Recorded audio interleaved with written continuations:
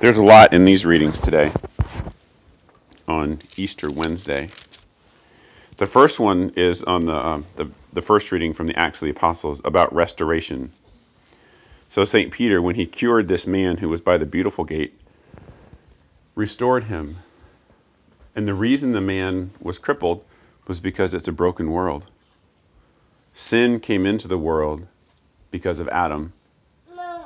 And Jesus has to restore everything to the original plan that he and the Father and the Holy Spirit had in the beginning, which was to make us like Adam before sin and to give us the gift of the divine will that is perfect.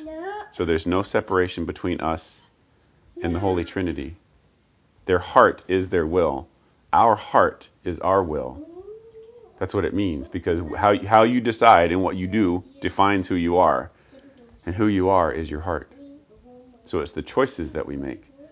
And when Jesus can choose in us, then he gives us his divine life. His divine life becomes vibrant and living and alive. And that's what it was in the Garden of Eden. And that's what they want to restore now. So the image of this man who was crippled, and St. Peter said, "Get up and walk," is an image of what Jesus does to all of creation.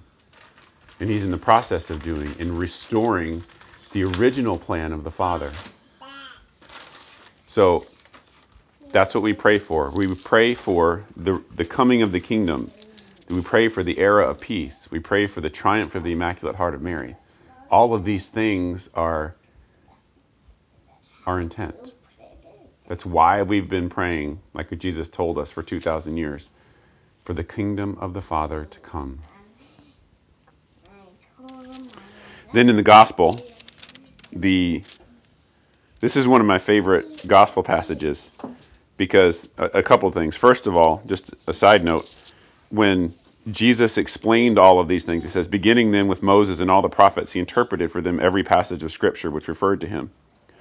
So his explanation, his teaching didn't get lost. It went into the holy tradition of our church.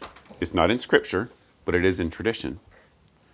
And then, of course, the Holy Spirit came and enlightened all of the early church fathers. And so what we have received through the Holy Catholic Church is this tradition that they've passed on. And those Christians who tell us that everything is in Scripture are missing out on actually most of it, because there's a lot that the Holy Spirit has taught us since then. And that's also divine revelation. And so the teaching authority and the tradition of the church is on equal footing with the Holy Scripture. And this is a perfect example of it, because if it were only in Scripture, then what Jesus did here would be pointless. He told these two disciples only for their benefit. But no, he told them for our benefit, because they passed it down to us via tradition, not Scripture, and the teaching authority. But then the other favorite, this is the reason that it's my favorite part, is that when Jesus, what he does after they're walking, yes, Trezzy, shh.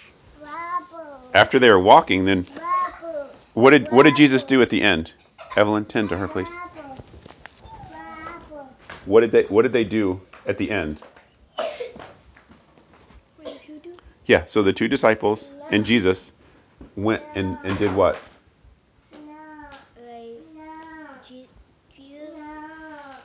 and the disciples went into a room, and then Jesus broke bread, and then he disappeared. And when he broke bread, what was that? He broke himself. Would you say Evie, the Eucharist? Yeah, you're right, Mary. So he broke himself. So he celebrated Mass for them, is what he did. And so, but then did he leave them? He said he disappeared from their sight. But he was still with them. How was he still with them? In the bread. That's it. Yeah. This is one of the best Eucharistic passages in the whole Bible, because he basically just changed shape. He was there. He broke the bread, but he blessed it and he consecrated himself. And then his physical looking body went away. But it's almost like you can imagine this, big man, Jesus, shrinking all of a sudden and whoosh, like going into the Holy Eucharist and just just becoming miniature all of a sudden. But he didn't leave them. He just changed shape, basically. And so this is a very strong passage that points to the real presence in the Holy Eucharist. And that's why it's one of my favorites.